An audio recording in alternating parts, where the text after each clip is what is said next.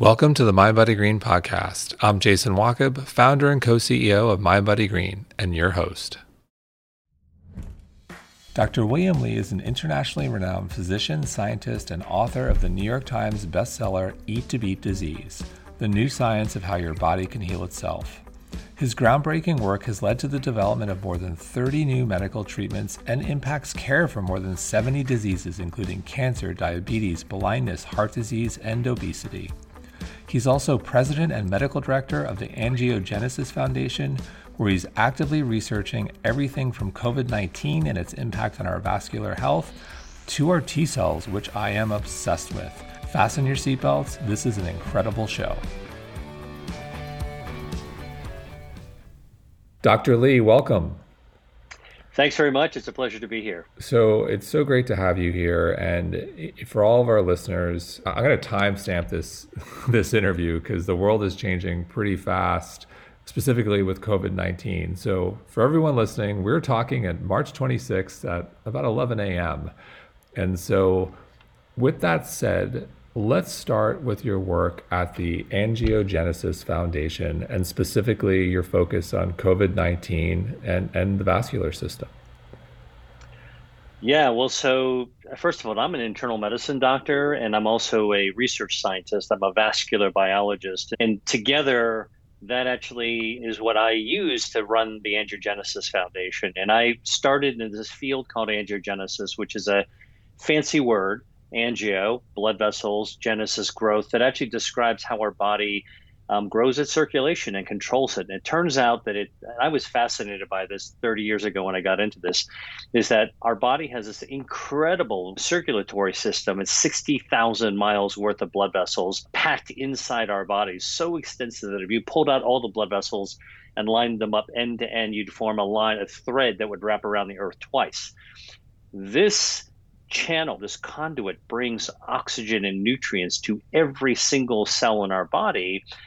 And what we eat, and people are so interested in our environmental exposures as well as the dietary things that we can actually do to enhance our health, that regardless of what your philosophy and strategy or research areas, whatever the approach is, you still require these conduits, angiogenesis, to be able to deliver the promise of health.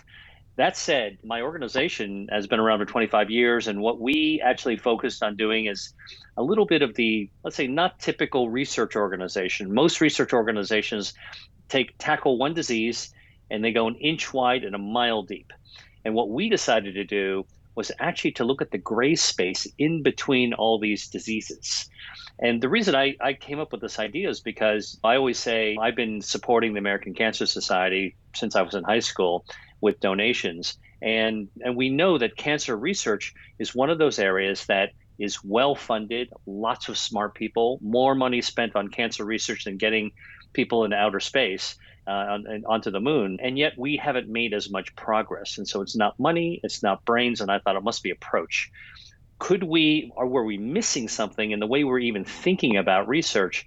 Maybe by diving too deeply, focusing too much on the trees instead of the forest. And so I took the forest approach to look what connects all the cancers, but more than cancers, heart disease, diabetes, Alzheimer's. I set out this kind of grand mission of looking at what are the common denominators of all the diseases for which we don't have good treatments. And we found out, remarkably, very quickly after we got started in 1994, that angiogenesis, blood vessels out of control, out of balance, actually is a common denominator. So that led to 34 FDA-approved treatments for cancer, diabetes, and vision loss. It's been a grand adventure, but the biggest adventure to date happened last year around this time in March 2020, when we were all blindsided by this pandemic. And it was very clear from the very get-go that this is not your typical respiratory virus. You get a cough, you might get a pneumonia, you might actually need to go to the hospital and potentially even get on a ventilator. All that was bad enough, but we started seeing strokes and heart problems and COVID toes and kidney failure. These are not the typical things that you would expect in a lung disease. And so that's when we jumped into the deep end of the pool, teared out a page from our own playbook to say, What are the common denominators? And that's how I got into COVID research. And so with regards to COVID, you say on your website, it's quote, it's critical that we find ways to protect our blood vessels and to prevent their damage in COVID-19. This is where it gets scary to me. Even young people who have gotten COVID-19 but haven't been seriously ill can suffer the terrible consequence of vascular damage. One study from Germany showed that up to 70% of people who've recovered from COVID have evidence for long-term heart damage. Injured blood vessels are also part of the brain and nerve injuries seen in long-term COVID as well as kidney damage. End quote. I read that. I said, wow, there's just so much we don't know about this virus. Yeah, this virus has been a mystery at almost every turn. This illness, let's call it. The virus is a pretty simple virus, but it does really nefarious things. One of the things that I did back in March 2020 is I was able to work with colleagues and we got autopsy tissue from people who died of severe COVID. So these are, people who didn't make it. But at the time, the frontline workers were all flailing in the emergency room and in the ICUs because we had almost no understanding of the disease. And so by diving into this tissue, we had people from Switzerland, Belgium, Germany, the US, and we took a science approach to say, what the heck is going on? What can we see using modern technology, research technologies? And what we found was really bad lung damage. So that was not surprising. But the astounding thing that made our jaws drop in this in the first research we did is we saw the coronavirus that causes COVID-19 actually moving from lung tissue and infecting blood vessels in the lung, vascular endothelium. So the vascular system got damaged, infected. And as the blood vessels got infected, their ability to remain clot-free, meaning smooth blood flow, became compromised. And all of a sudden, we started to say, aha, it was sort of like that eureka moment. This respiratory virus is causing a vascular disease, and that's why we're having blood clots. And because that 60,000 miles we talked about go to the brain, to the heart, to the toe. So we don't want, it's scary, but we don't want to scare people. We want to empower people. And when you talk about blood vessels, that hits home for me. My wife and co-founder Colleen had a pulmonary embolism almost 10 years ago after a flight. I, at one time, had sky high homocysteine. I've got it under control. And so it hits home for us personally. So with that said, we don't want to scare people. We want to empower people. And so there are multiple groups of people. We have people who've had COVID, recovered or not recovered. We'll talk about long hauler syndrome. There are people who haven't had COVID and are getting vaccinated. And then you have people who won't get vaccinated or you got multiple groups of people. So with all that said, maybe I'm missing a group, but what do we do that in from if we potentially have damage or don't want damage? What can we do? Yeah, well, here's sort of the good news, and I think we're all ready for good news. Yes, no more bad news. A year out of this thing, so the light is at the end of the tunnel. I think in this pandemic from a lot of different perspectives. First of all, if you look at history, and like I'm talking about going back to like 800 AD, right, thousands of years ago, all of these big raging pandemics eventually kind of flare out. And then what was once really deadly it tends to, the virus and the illness itself becomes rather mediocre. That's part of what evolution does to these viruses. And so, although we talk a lot about variants right now and the scary things about that, I think that if you take the big picture of this, eventually I think COVID will just kind of disappear into the background, kind of like the seasonal flu is going to be. So I think that we're on our way eventually to getting there, number one. Number two, the vaccine. Look, if enough people take it, it's going to be protective for our society. Number three is really we're getting a lot smarter. So I think that some of the adjustments we've done over the last year by necessity, we've become a lot cleaner. People have learned to wash their hands again. The things that we were taught in grade school are now second nature to adults. I think that we've become a little bit more cautious about how close we get to other people. Remember just a year ago, or maybe a little more than a year ago, if you were on a plane or a bus or a subway or in a park or in a movie theater, if somebody was sneezing and coughing or sniffling around you, yeah, you didn't really do anything about it. Now we're smarter. We want to protect ourselves. And I think diet and lifestyle is starting to rise to the surface because we do have control over our immune system. And some people who might have been exposed to COVID who didn't get it, one of the things that we know is that their immune systems, everyone's immune system is different. But so how can we each aspire to be all we can be when it comes to our immunity so that we can fight off not just the coronavirus, but lots of other viruses out there as well. And I think that this is where, as we step forward into the light, that's coming. It's not here just yet, but it's coming. We're going to be better for it, I think. We're going to learn how to actually be better for ourselves. But so what are the actionable steps, though, if I've had COVID or I want to protect my vascular system, whether I'm vaccinated or not, or just even understand if maybe I had damage and I didn't even know it. Like we're going to talk about antibodies and also T cells, but I'm guessing there are lots and lots of people out there who had COVID and never knew. Yeah. And just I want to stay on like maybe there is. How do we know if there is any damage in terms of are there labs, are there markers, blood work, etc. And then just like from a lifestyle approach, and like you literally wrote the book Eat to Beat Disease, what can we do to protect our vascular system in a COVID-19 world? Yeah, so here's something that I'm telling my patients and the people that I'm actually speaking with. And by the way, I'm doing work with FDA, I'm doing work with academic researchers, I'm doing work with innovative companies, all trying to find solutions. We're not panicking anymore. I think we're now taking more measured, deliberate approaches. And I'm really glad about that because now we can actually be more careful and less kind of chucking spears and seeing what we actually hit. So, I mean, let's start with the common sense things that are available to us now in March 2021. Get vaccinated. In the meantime, make sure you take precautions with masking and hand washing and social distancing. If you're with two people that have been vaccinated in a single household at this moment in time, the recommendation is okay to get together even without a mask, and limiting that. Schools are reopening up because kids have not been a vector for transfer in schools. I mean, maybe we should have picked up on that earlier last year because there was a lot of struggle with households and kids. And so, but I think we're now waking up to what we actually can do with kids, and kids will eventually get vaccinated as well. Here's how I think about it, because I did get my vaccines. I'm done with my second shot, and in a few weeks, I'll be completely protected. Is number one, all of the vaccines that are available in the United States there's a lot of debate over which one's best. All of them are 100% effective against protecting against death. So I'm signing up for that because if I'm not going to die, that's a win. Number two, but you can still get infected, so you want to be careful. So how can you be careful?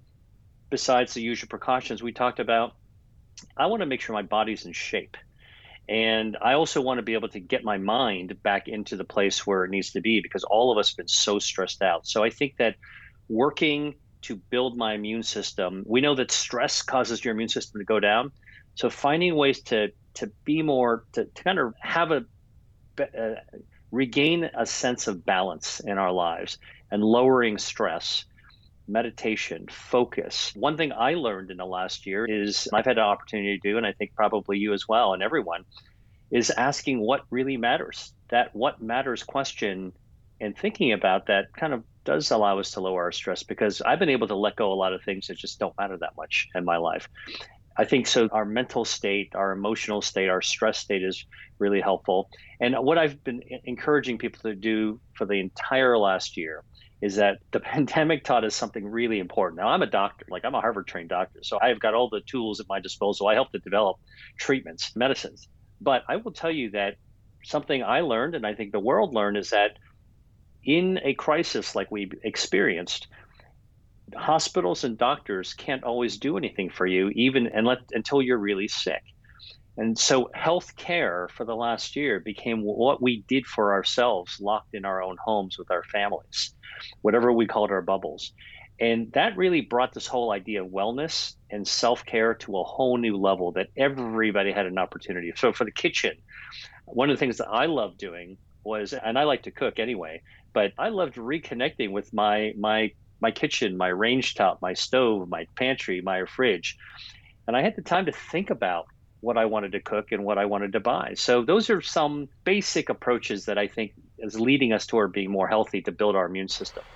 And in terms of specifics, I am curious nutrition. If we want to strengthen our immune system, strengthen our vascular health, you wrote the book. What should we be eating more of if you had to generalize? I know we're all individuals and we're all unique, but if you had to generalize, what should we all be stocking up at our farmer's market or local grocery store? Yeah, I've been asked this question so many times in the last year. And because there's no single simple answer, one of the things I did, by the way, I started an online course to teach how to eat to beat disease. And it really came out of the fact that I couldn't give simple answers to everybody. It's so complex. But here's the thing. When it comes to food and health, including our immune system, it's not just about the food. It's about how our body responds to what we put inside it. So one of the things that I want to tell everybody is that our body, it's not about a superfood. It's really about our super bodies. Our bodies are hardwired with all the defenses needed to repel viruses and infections and cancers and heart disease and diabetes. And it's only when our defenses are compromised that we wind up getting sick. And the reason we don't get sick more often is because our defenses are so strong, especially when we're younger. So as we age, what can we do to pump up our defenses? I'll talk about the foods in a second, but this is mind, body, and green. So let me just tell you that like our mental state is super important for keeping our defenses strong. What are those defenses? Our circulation, angiogenesis, our ability to regenerate from the inside out, our own stem cells, our microbiome for gut health, our DNA's ability to protect itself against the environment, and our immune system, sleep, stress management, regular exercise, social connections. Those are all things that help kind of on a perimeter make sure our health defenses are strong. But diet is the medicine we take 3 times a day that can fortify these health defenses. So, big picture first, generalities. It is absolutely true that all the research, all the science tells us that whole plant-based foods, healthy oils, nuts and legumes tend to actually activate, and seafoods also tend to activate our health defenses. And the research I've done is to go deep to figure out exactly what we can discover about what's in a blueberry, what's in a macadamia nut, what's actually in a peach that actually can be beneficial, what's in an apple a day that keeps the doctor away. And we're beginning to actually get the answers to that. And then food patterns are really important. We know that Mediterranean style dining, traditional, actually tends to be really healthy. And Asian style dietary patterns tend to be healthy. And actually indigenous styles of eating, if you take a look at how folks in sub-Saharan Africa or even in Latin America, the simple indigenous diets all tend to be healthy because they're not piling on industrialized foods. Eat food, not too much, mostly plants. And do it in ways that are delicious to you. Because my philosophy is you love your food to love your health. And what I find so joyous, because I tell people I love food. I did a gap year before I went to medical school, and I went to the Mediterranean and Asia, and I lived there and I cooked. And I actually spent days wandering the marketplace, talking to people, understanding how the food connects to us. And I think that it's so easy in 2021, modern times, for us to basically view food as some miracle solution or some secret solution. We want the code to actually for health. But the reality is that we now have science on our side, but a lot of the old cultures have figured it out. And for me, food, most important thing about food and health is that food is incredibly intimate. Everyone has their own relationship, and it tells us about our childhood, what our kitchen smelled like when our moms were cooking. It tells us about our families. It tells us about our community. And very importantly, it tells us about our culture. In a place like the United States, everybody comes from someplace, and we all have an origin story where food plays a role. So by looking at our own cultures and the healthy foods within those origin stories, and then finding out what we love to eat and starting with those, that to me is a way to do sustainable eating that's healthy for your lifetime.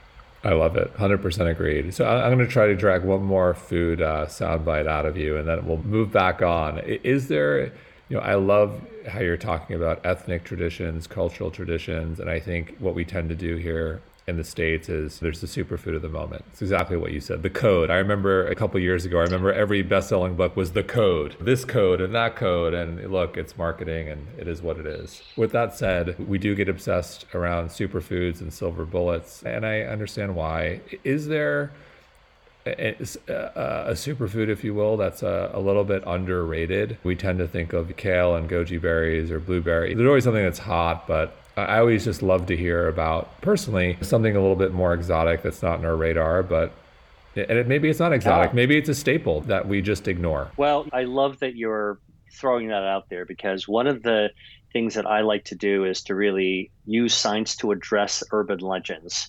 And I'll try to hit one urban legend, something that's not used often enough because of these urban legends, and I'll throw it out there, something as possibly a surprise. So one thing that there's an urban legend is actually soy food. Many people believe that soy actually poses a risk to women because of the increased risk because it might risk breast cancer. Reason that came up was because some well-intentioned people realized that soys have phytoestrogens, which are plant-based estrogens, and some human breast cancers also respond to human estrogens. And so somebody who is not a scientist would look at that and logically connect, well, this might be dangerous to actually have with women. Now, I'm a doctor and a scientist, and so I realized that when I look across cultures, in America, there's a big kind of vampire's cross not to have soy if you're a woman who's had breast cancer or at risk for breast cancer. In Asia, they tell you to eat more soy if you actually have breast cancer. So how do you reconcile that? Turns out that if you look at the chemical structure of plant estrogen, phytoestrogens, and human estrogens, they look nothing alike. They're completely different. And in fact, plant estrogens block human estrogens, thereby protecting you against those human estrogen sensitive breast cancer. So that's been shown in the lab. And so that's the truth, is that plant estrogens are not dangerous for human breast cancer. But what's the proof of the pudding is in patients. It was a 5,000 women study. The women actually had breast cancer already. So the highest risk group, it's called the Shanghai Women's Breast Cancer Study. And they looked at how much soy food they ate. And I'll come back to qualify what the soy foods are. But they found that women who ate soy-based foods derived from whole foods, so not fillers, not chemical soy, not artificial synthetic soy, but the tofu, edamame, that kind of thing, fermented soy. Women who had breast cancer who ate more soy had a 30% decrease in the risk of death from breast cancer, survival advantage. And those women who had their cancer successfully treated with surgery or whatever the treatment is that didn't have evidence of breast cancer, those women who ate more soy had almost a 30% reduction in their cancer coming back. So that's a preventative. So better survival, better prevention. It makes sense now. And by the way, the genistein, which is one of the bioactives in soy, actually cuts off the blood supply that feeds breast cancer. So it starves breast cancers by cutting off the blood supply by eating soy. So women don't need to be afraid of soy. Now, obviously, they should talk to their doctor if they have some concerns. And there are soy allergies. But in general, that's an urban legend where soy foods, edamame, tofu, natto, those kinds of fermented soy products, there's a lot of soy products that we don't have in the United States that are eaten all around the world, especially in Asia, that are worthy, that can actually help build our health. It's a plant-based protein. So that's one sort of maybe food that's got the cloud of an urban legend that science is blowing away the clouds to give us better clarity. And then the food that I'll tell you that's kind of a surprise, and I find it delightful whenever I find a surprise, is the kiwi. That brown fuzzy ball, kind of rough on the outside, you cut it up, open it up, it's got this beautiful green inside with the little black seeds and the little white radial lines. Sweet, not too sweet. Not messy to eat. Great breakfast food. Cut it up, put it into a yogurt. And lots of real practical things you can actually do with kiwi. You can bake with it. You can cook with it. Turns out that kiwi is not only a good source of vitamin C, and it neutralizes. It's got great antioxidant capacity. So where your DNA might be damaged, it actually helps to protect lower DNA damage that might happen from, let's say, solvents in the atmosphere or ultraviolet radiation coming in from sitting in traffic on a highway on a sunny day or going out to the beach. simple kiwi can actually protect you against DNA damage. It's pretty cool. And more than that, though, the same kiwis turns out that actually, so if you eat one kiwi a day, just one, it actually lowers your DNA damage by about 60% by neutralizing the incoming missiles from oxidative damage. If you eat three kiwis a day, research has shown in humans that you can actually build back better. So any damaged DNA gets fixed and improved. So that's one thing. More than that, kiwi also improves your gut microbiome. And even eating one kiwi a day, it's got a lot of fiber in it, healthy fiber.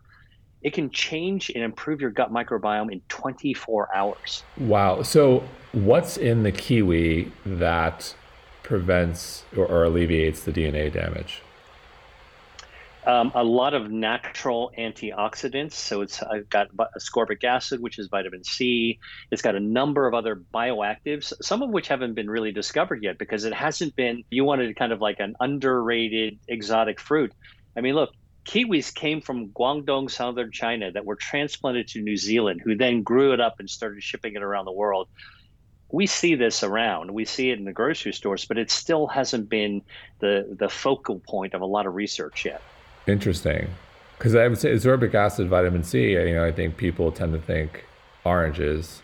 So I was just curious, what else is in there that's like, that's interesting? Yeah, it's an area. I brought this up because it's an area of research I'm actually doing. I'm super interested in understanding what's in kiwi. And by the way, you might know if you now pay attention to the kiwi section in the grocery store, right? There are green kiwis, the classic green kiwi, but then there's something called the golden kiwi. And listen, I'm a researcher, so I'm just telling you how a scientist thinks. I'm wondering what's the difference between the green and the gold? Are there differences in the coloration, as there usually are, that might give one or the other an advantage for health? I don't know that yet, but we should figure it out. Fascinating. So I'm gonna come back to COVID. You mentioned you got your first vaccine. Do you have any advice or protocol for those out there who are getting vaccinated right now, whether it's through food, lifestyle, supplementing to help minimize side effects? Because there are side effects for a lot of people getting the vaccine. Yeah, so here's how I think about it right now, and this is a little bit of a moving target because we're just starting to collect the data.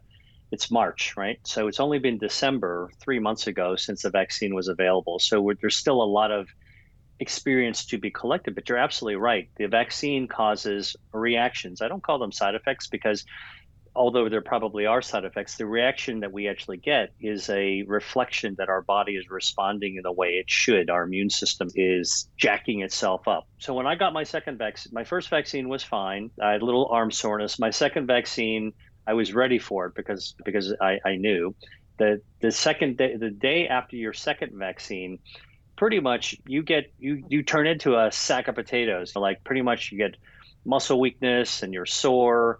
You might have a little temperature. You don't have a cough or a fever. I didn't have any GI side effects, but it really knocks you down significantly. And I always tell people, don't plan anything on day 2 after your final vaccine because you might be knocked down.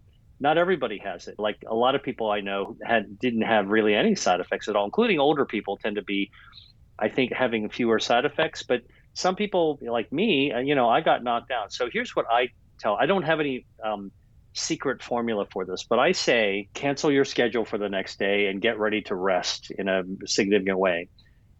Get really hydrated the day before so that your body is able to clear out toxins and cytokines, because what happens is that when you get the vaccine and you're the second vaccine, your immune system's jacking itself up.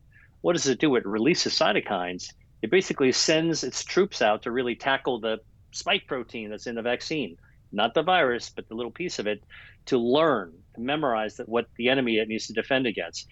Along the way, it releases these cytokines, and you got to clear the cytokines. We got to get them out through our kidney. We got a metabolism in our liver. So staying hydrated clears that out a lot faster. And what that also means is don't go out drinking the night before. That means stay away from alcohol the day of. Probably stay away from drinking a ton of coffee the day you're getting the vaccine as well, because you're just going to concentrate your blood, and then the cytokines are more concentrated. They tell you not to take non-steroidal drugs the day before, and that's probably smart. You can take some the day after if you're into that. But I would say I drank green tea, which I know lowers my stress hormones and allows me to relax a little bit more. I think that just like going to the dentist, if you're tense, whatever pain you're going to get is going to feel a lot worse. I try to tell people to try to take it easy on the second day and also mentally prepare for it so that you're not whipping yourself into a frenzy. Got it. That's helpful. Sage advice. So there are a lot of people out there who've had COVID and are still suffering. We've defined them as COVID long haulers. And I know it's a focus of your work at the foundation. So could you talk a little bit about long haulers? I'm curious, what defines a long hauler? What are some of the symptoms and how common is it?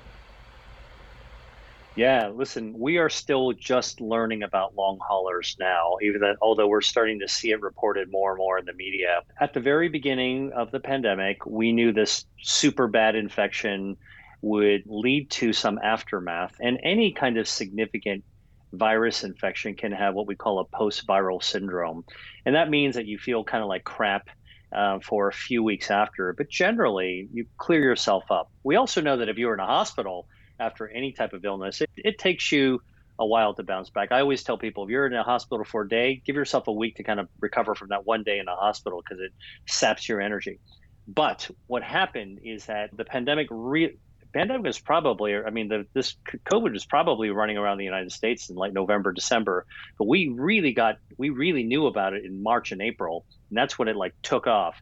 So what we found is and when I started getting involved with the research, because remember I told you I was studying acute COVID, the acute infection, in July, we started to see something else really unusual in people who had COVID and recovered from COVID. They were still not feeling well. It wasn't continuous, but they started to have new symptoms. So people who basically bounced back for a little while suddenly said, man, I am super weak. I got brain fog. I can't remember why I even stepped into the kitchen or why I dialed the phone. They couldn't remember where they put their keys. These are young people too. Like athletes are saying, I can't even walk upstairs anymore. People started to have racing hearts, not after exercise, but they would just be getting up from a chair and walking to another room. And all of a sudden their heart would take off. Like if your normal heart rate is 80 beats per minute, these people would have like 150 or 200 beats per minute, so fast that they would feel faint and they would collapse. I started seeing people with kidney damage, like kidney failure. I had a patient who had no reason to have kidney failure. He was 60 years old. He was pretty healthy before, and suddenly his kidneys crapped out and he had to go on dialysis. These types of unusual symptoms are not classic for a virus, post-viral syndrome. And so that's when I basically kept on digging into this, like what is going on? So what is going on is this bizarre syndrome where after recovering from COVID, they say you have to have recovered from it for at least a month or had it a month ago, but really it could happen at any time. It could happen 6 months later, 9 months later, even a month later, even a year later. New things are popping up, ringing in the ears. Now you can't taste well, bizarre things. The medical community finally woke up to saying there is a syndrome that we call post-acute. So after the first infection, sequelae, consequences of COVID. So they call it PASC, P-A-S-C. Of course, the medical community has to give it a fancy word an acronym that people don't know.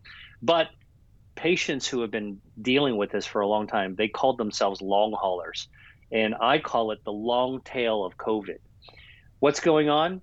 We don't fully know yet, but there's three legs of the stool that my research has been able to figure out. Microvascular damage, so continued problems with the small blood vessels in your body, which need to still fix themselves, repair themselves. Number two, some kind of chronic inflammation, low-grade smoldering inflammation, and maybe it has to do with some autoimmune component. And number three is some neuropathy, problems with nerves, whether it's nerves in your brain or nerves in your fingers, or nerves in your ears. There are problems going with these. Seem to be the three legs of the stool of the long hauler syndrome, or PASC, P-A-S-C as we're calling it.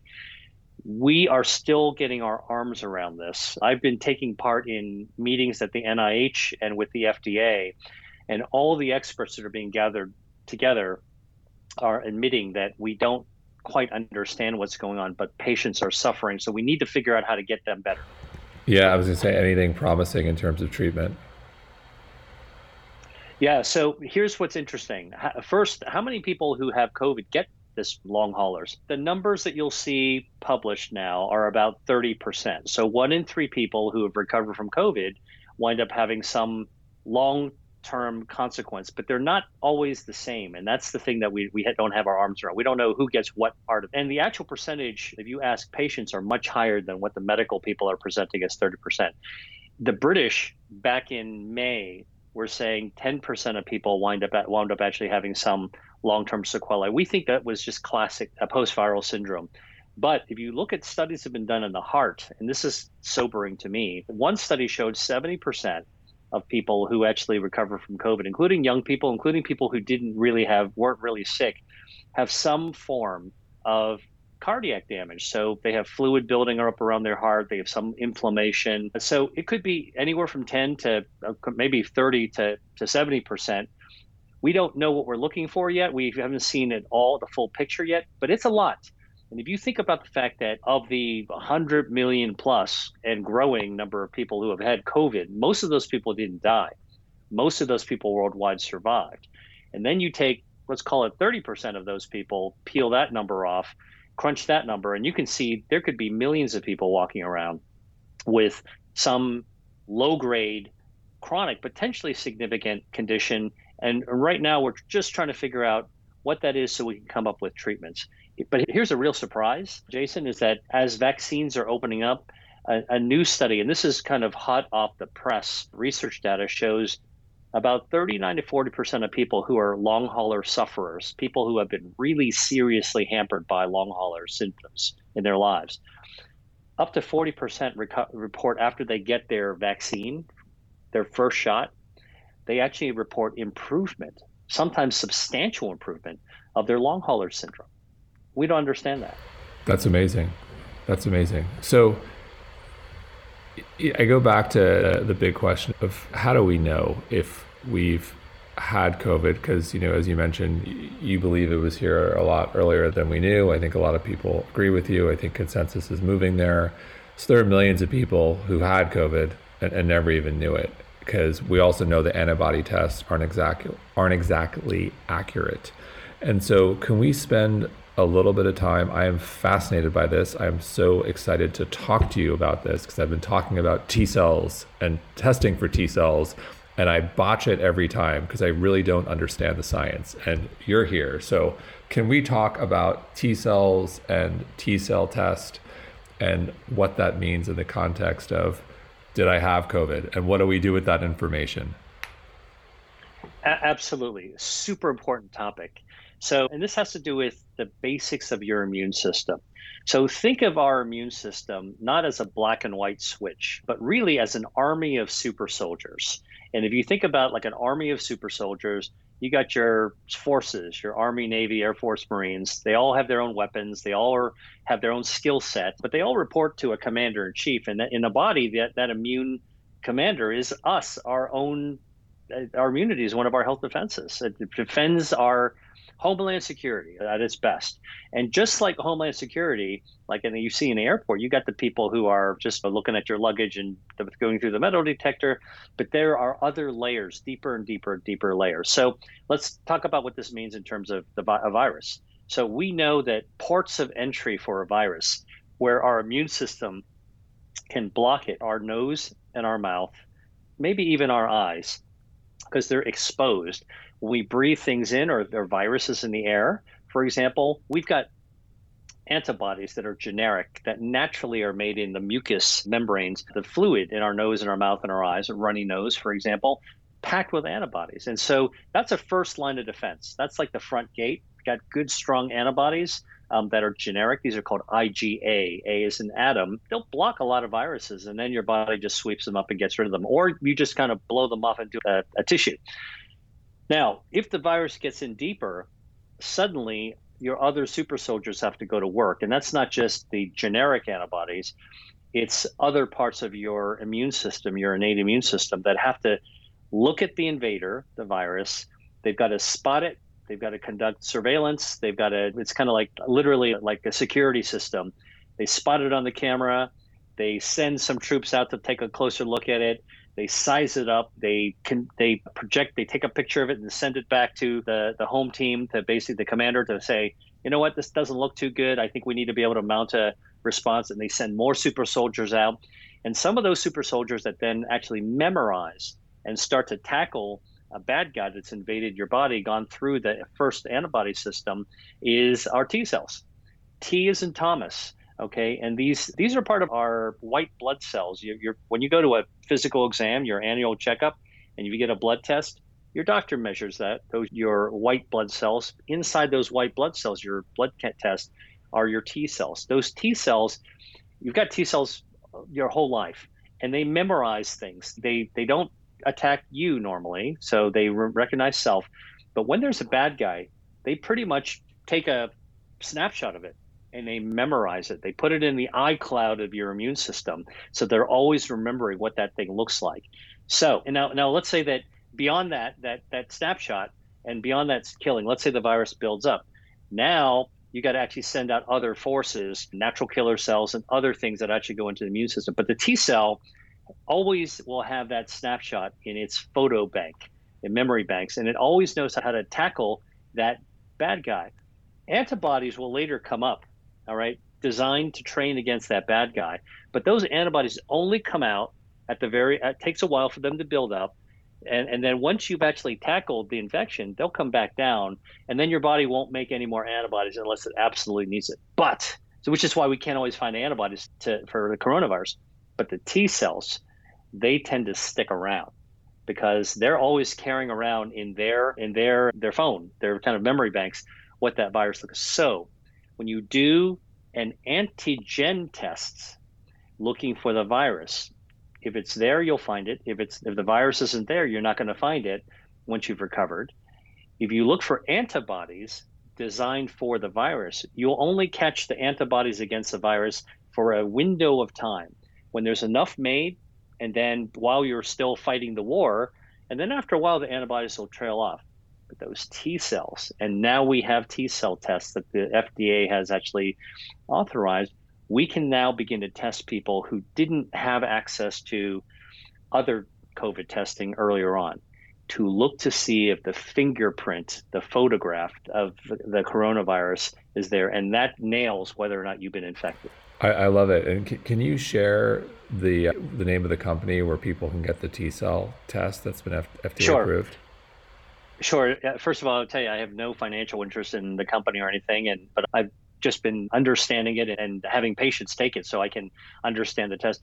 This test is called T as in Thomas, Detect, capital D, T-Detect. And the company is called Adaptive Biotechnologies. And so it's a company based in Seattle. Other companies are also working on T cell tests, but this is the one that's actually available now. I'll tell you a super interesting story about how I started thinking about T cells.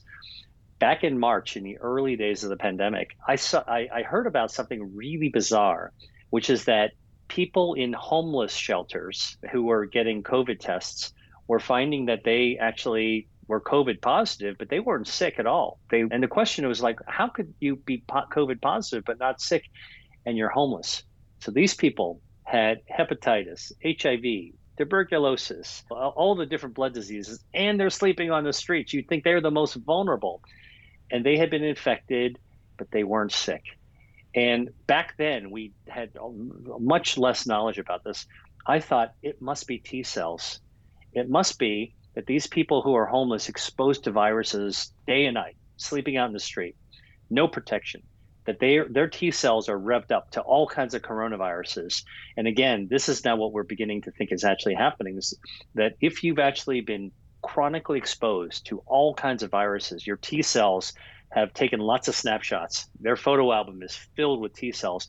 It just makes you stronger to be able to protect against the coronavirus. Fascinating.